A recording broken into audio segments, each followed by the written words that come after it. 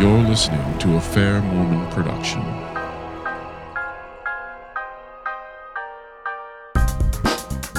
Welcome to Fair Mormon's Front Page News Review, where we provide context and analysis of the past week's media coverage of Mormons and the LDS Church. I'm your host, Nick Galletti, and with me via the internet is manager of the Fair Mormon Front Page News Service, Cassandra Hedelius. Hello. We hope that this will be an edifying and entertaining experience, and what we present is not to be understood as being the official position of Fair Mormon or the Church of Jesus Christ of Latter-day Saints. We speak for ourselves and sometimes not even then. So we have 5 news stories to get to today, so let's get to them. Why don't we start off with a story that's kind of new but kind of not new at the same time, involving a police officer, having a little controversy relating to a gay pride parade. Why don't you bring in that story? So this one was actually new to me. I guess that's because Fair Mormon Front Page, we generally don't include Deseret News items, just because the purpose of it is to see what the rest of the world says about us, not what we're saying about ourselves, since Deseret News is owned by the church. So this was news to me. But what happened is a Salt Lake City police officer was given the assignment with his unit. They're motorcycle officers, and so in some parades and local events, they'll do their fancy motorcycle riding in circles. Security. Whatnot. No, not security. No. Fancy motorcycle riding. Oh, yeah, okay. That's a crucial distinction, actually. Okay, so we're not talking about him being assigned to just provide normal cop stuff security. We're talking about him and his fellow fancy motorcycle riders being assigned to do a fancy motorcycle ride in a parade that is a Salt Lake City gay pride parade. So this isn't being security. They're not there to make sure that nobody assaults the people on the floats or do anything like that. This is right. It's kind of exhibitionist in some respects of the skills of the police officers. Okay. And that is crucial to grasp, because that's his whole point here, is that he asked someone else if he could switch the shift and have someone else fill in for him. He asked his supervisor if he could not have to do this, because he said that he's perfectly comfortable if it had just been providing security. He's a cop. That's what cops do. He's done it before for events that he doesn't personally endorse, but you need cops to protect people. That's part of having free speech. But he's saying that because in this case, it would have meant him performing in the parade as an event in the parade, and the concept of the parade is contrary to his religious beliefs. He was uncomfortable with that. So that's the distinction here we want to make very sure, and I think he in this article wanted to make very sure that people understood that. This kind of relates back to what the church was talking about to a point, right? With their statement a couple weeks back regarding religious conscious protections, as well as it relates to homosexuality or same-sex attraction, right? This is kind of why this is still a relevant story. Right, absolutely. So the story then is that he was fired from, well, not fired. He was told that he couldn't have the time off. He couldn't avoid that assignment, and things started to get, heavy pressure for him, so he resigned. Well, he was placed on administrative leave, if I remember correct. Okay, yes. And so it's kind of a mess. He no longer works there, and he feels that he was persecuted for his religious belief. And the quote in there, he's trying to make the point. He says that I'm willing to take a bullet for these people. I will provide protection. I'm a cop. That's what I do. But to have to personally appear and perform in the parade, that's different. And so why isn't it enough for people that he's willing to put his life on the line if need be, but he's not willing to perform in the parade? And that's a problem, and I think it's a good point. I think this is... It's a pretty valid point. A great story to be able to illustrate the distinction here. And, I mean, you brought up the church's press conference on religious liberty and the LGBT people who are trying to confine the space of religious liberty, make it harder to exercise. This is, exactly what the church is talking about. Nobody's saying that, if you're a cop, if you're a ambulance driver, if you're an emergency room surgeon, that you ought to be able to refuse to help gay people. That's not it at all. That's not part of the legal basis of it. The laws that the church is proposing would not lead to that. That's simply not part of it. Instead, what the church is asking for, and what people like this police officer are asking for, is just the ability to not have to do things that would implicate them personally. His performance in this parade, or someone, you hear stories about people who bake cakes or provide other services for weddings, things that they put their creativity, their brand, their identity into, not to have to endorse things that they have a moral disagreement with. And just that is a very important distinction. I'm glad that he spoke out for this article so that we could illustrate that. Well, and it's different when you're being asked to defend people's rights to free speech. It's an entirely another thing to endorse or take part in the message that they carry with free speech. And exactly, that's part of the distinction here. So, all right.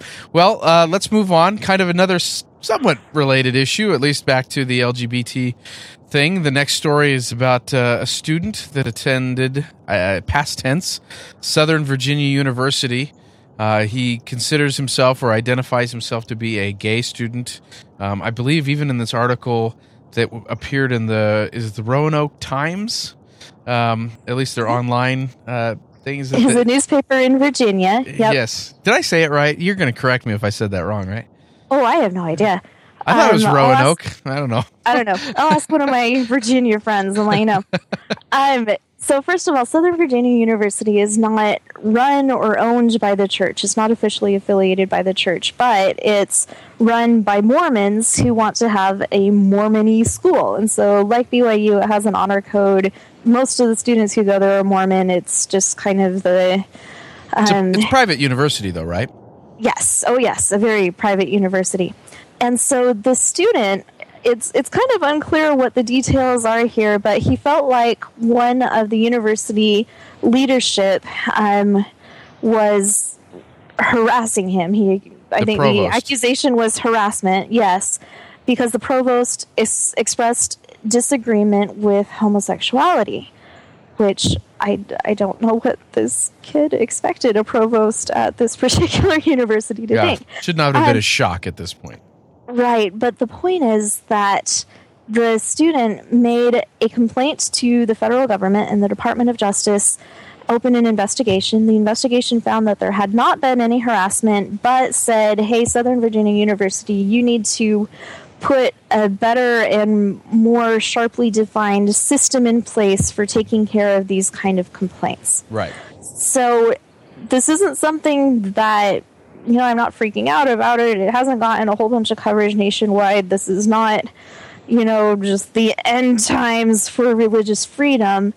However, it is an interesting story to keep in mind. One of the things that the church leaders brought up in their news conference on religious freedom is university issues. Of course, the church runs BYU and other universities, and things like accreditation and just their ability to set standards for conduct of the student body.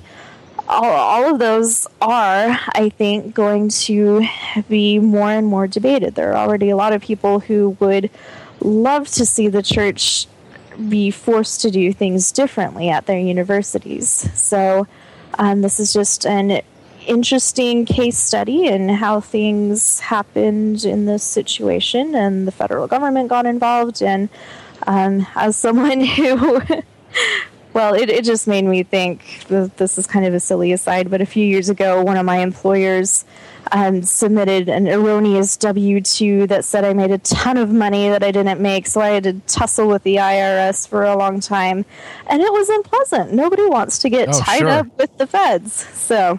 Well, and to give a quote from this article that I think actually sums it up pretty good, is that the Office for Civil Rights apparently was the one that, some sub-bureaucracy of the Department of Justice called the Office for Civil Rights cleared the provost of doing any wrongdoing. But the quote that they put is, looking at the entirety of the circumstances from an objectively reasonable person's standpoint, the provost's behavior is not sufficiently serious to qualify as sexual harassment under the code.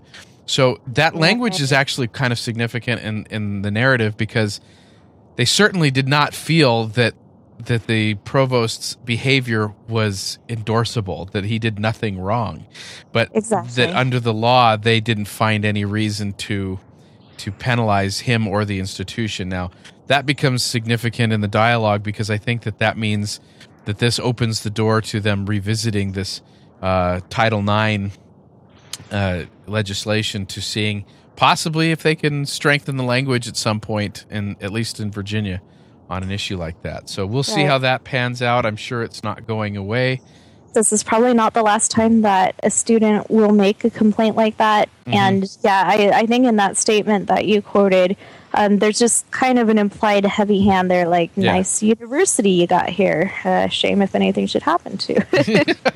Well, and to kind of go from the other perspective here, there might have been some things said that weren't tastefully said on the side of the provost. He may have had a hand in this, but since we don't have a full laying out of all the information, it's just interesting to note that there's this conversation happening at religious conscious kind of schools as it butts up against the LGBT issue. So, all right, next story, kind of a funner one. Mormons hand out 2,400 copies of the real Book of Mormon outside the musical comedy performance of the Book of Mormon in Atlanta, right? Is it Atlanta or? No, Alabama. I'm sorry, Alabama. That's right. In Birmingham. Birmingham, yep. And so I think it's a shame that this musical exists at all. It is disgusting. Well, it is. It really is. I think it says a lot that it is has sold so many tickets and has done so well. It's quite revered, actually. If you read through the script and some of the excerpts from it, it is disgusting. Not just because it attacks Mormons, but yes, very vulgar. And then you add the Mormon thing into it. And so I do say that it's a shame that it exists, that our culture would rejoice in such a thing. But since it exists and you're always going to have things like that, opposition in all things, it is fantastic that these missionaries stood out there with their smiles and handed out a whole bunch of Books of Mormon. So if anyone from Alabama is listening, go to your neighbor who went to see that show and say, "So, have you read the book yet?"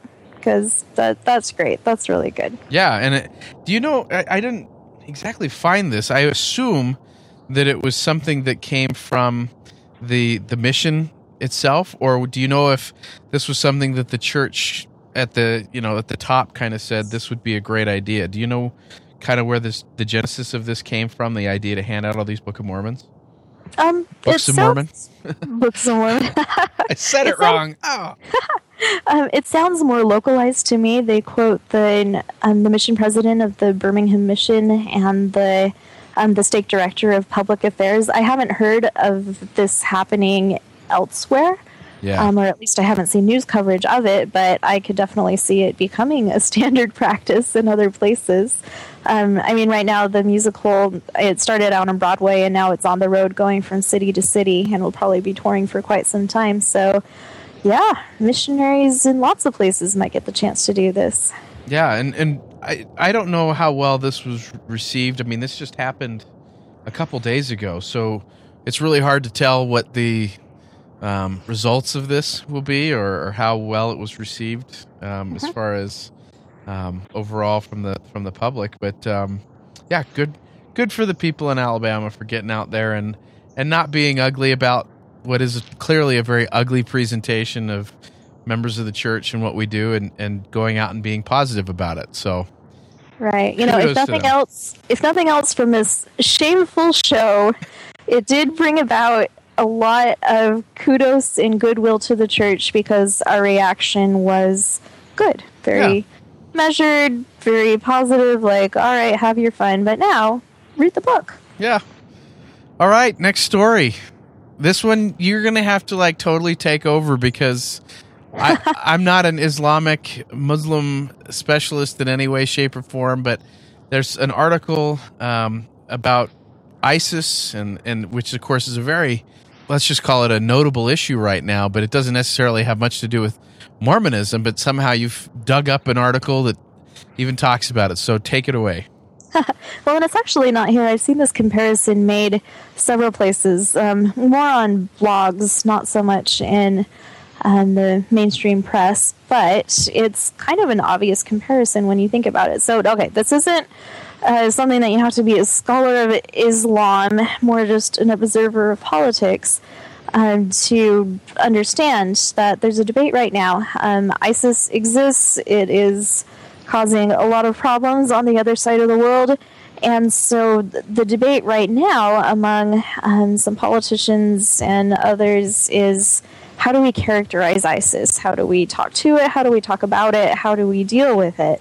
And what the question really boils down to, do we say that it's Islamic or say that it's, it's not Islamic, it's a perversion of Islam? Why would we insult good Muslims everywhere by calling that Islamic? So that's the debate, and the comparison that I keep seeing made, both in this Slate article and, like I said, elsewhere on some blogs, is comparing the relationship between ISIS and mainstream Islam to fundamentalist polygamous Mormons and the mainstream Mormon church, which is interesting. Normally, we don't love it to be compared to the fundamentalist Mormons. I mean, they're excommunicated. There's literally nothing more that we could do to show that they are not Mormon as we consider ourselves to be Mormon. And yet, the comparison is that they still have a relationship to Mormon theology. They are... Well, they share an origin, right? They're a split-off branch from the Mormon Church. And so people are saying, in the same way, ISIS is a split-off branch from mainstream Islam. So that's all. I just thought it was worth bringing up because it is a comparison that I'm seeing made, and it's a comparison that readily comes to mind when people are trying to talk about this, which people will be talking about ISIS for quite some time. It actually seems like a good thing that people are savvy enough to know the distinction, the difference, because it would seem that there's a great many people out there that consider it the same thing. I mean, every time I tell people when I travel to new places that I live in Utah, and they say, how many wives do you have? It's like, come on, guys, that joke is pretty old, but yet it still happens. So right. I actually find it to be quite refreshing that they're able to make the distinction that there might be some similar origins, but they are two very different things, and that's a fair comparison. Not one that I think everybody will understand, but certainly it seems actually appropriate. Right. Good point. Woohoo! So, people get that there's a difference. Yay. Not to say that the polygamists are as bad as ISIS. That's... Anyway. Yeah, that's not exactly the same. That's not the same comparison. So anyway, all right, let's go on to our last article for the day that at least attributes some things to Mormons, and that is that Utah has, according to this article, knocked the Bible Belt off the top spot in the U.S. as far as population of people that claim to be actively church-going people. And this ChristianToday.com article attributes that to the Mormons. I don't know if that's a snarky kind of attribute or what. They did word it rather weirdly. They say Utah is topped a Gallup survey as the U.S. state with the highest incidence of church-going, though the large number of Mormons in the state skews the figures. I'm like, what? I don't know if you know what skew the figures mean. They're not skewing the figures. They are the figures. Well, the figures. That's why it's high. The Gallup poll doesn't say anything necessarily about the religious breakdown, right? The Gallup poll is just who goes to church and who doesn't, right? I think so. I haven't looked at the actual poll itself, but I think people are then pulling in data from other sources to say that, oh, well, 59% of the population of Utah is Mormon. And so this article just kind of tickled me a little bit that, I mean, on the one hand with this news, you don't know whether to feel proud of the Mormons or sad for the rest of the country. That is a sad thing. Well, frankly, I'm not sure that living in Utah, not being from Utah, I've noticed over the last probably 10, 11 years that there actually has been kind of an influx into the state from populations outside of Utah that have established various churches, whether they just be born-again Christian kind of churches or non-denominational churches. I would not be willing to go so far as to say that the fact that there's been an increase in Mormon activity per se that has caused this, as much as I would say that just seems to be there's a greater population of people that look to Utah as a conservative place to live, and religious people typically being conservative, they have come here. So my personal observation is that it seems that there's just more religious people in Utah, generally speaking, and that this Gallup poll is indicative of that more than it is of any specific rise in Mormon activity. That could be, and I don't have any data on this, but from talking I don't to think the people, Gallup poll does either. I think it leaves that out. Well, I'm talking about this theory that I'm about to expound. Go ahead, please. Just from talking to people, I sort of get the sense that people who are in Utah but who are not Mormon might sometimes decide to be more religious than they otherwise would have in their own churches, their non-Mormon churches, just to keep the Mormons off their backs. I have not heard that.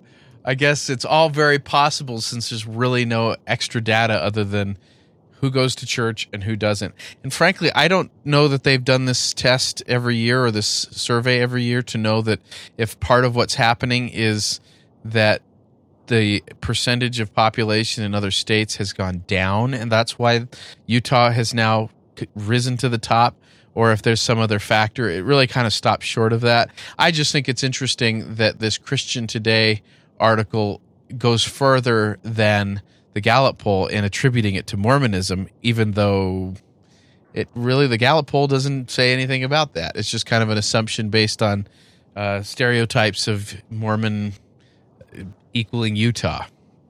Yeah, that could be. And, if the Christian Today article, it kind of sets it up as, Utah knocks the Bible Belt off the top spot and sets it up as this competition. You got the Mormons and you got the Bible Belt, and dang, the Mormons are up one, so come on, Bible Belt. And if so, I hope so. I say the same thing. Come on, Bible Belt, everybody. Yeah, why not? Go to church. It did really sadden me to see that only 17% of the citizens of Vermont regularly attend church. Right, that was the other thing that the thing said, right, was that they were the lowest. In New England. Yeah. I thought it was the lowest nationwide, wasn't it? That Vermont. Oh, Vermont. Yeah, probably. Okay. So, yeah, there you go. So sad. So, all kinds of fun stuff that happened this last week. Thank you for all your hard work with the Front Page News Service. And again, we want to encourage people to go to the fairmormon.org website and sign up for the Front Page News Service to further justify Cassandra's hard work. Thank you all. Yes. Subscribe. Yes. And one of the things that I want to point out is that we have done some added efforts this last week, and we'll continue to do so with our Facebook efforts and putting out content through the Fair Mormon Facebook page. There's really a lot of good content that we're starting to put out with the help of some Fair Mormon volunteers.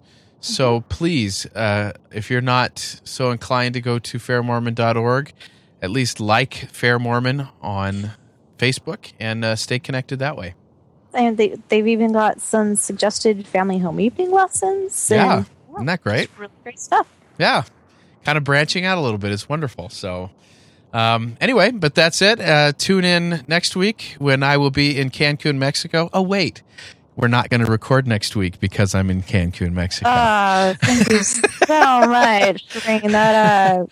But we'll get back to it the following week. I want you guys to stay tuned for a special podcast episode that we're doing with a lady that I just met, but will be providing us some interesting news topics to not only talk about on this podcast, but future ones. A lady by the name of Carolina Allen. She's a founder of a project called Big Ocean Women.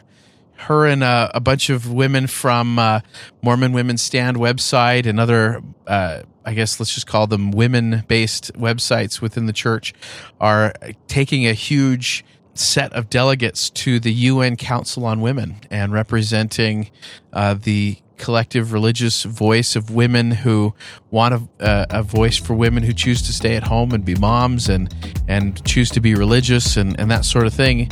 And so we're going to be doing an interview with her and doing a before interview and an after interview of how things went with her delegation to the UN Council on Women. So should be kind of cool.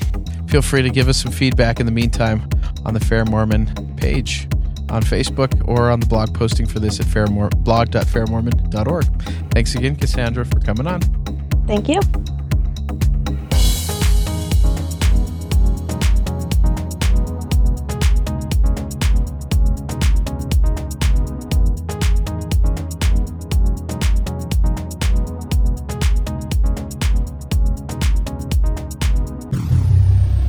This has been a Fair Mormon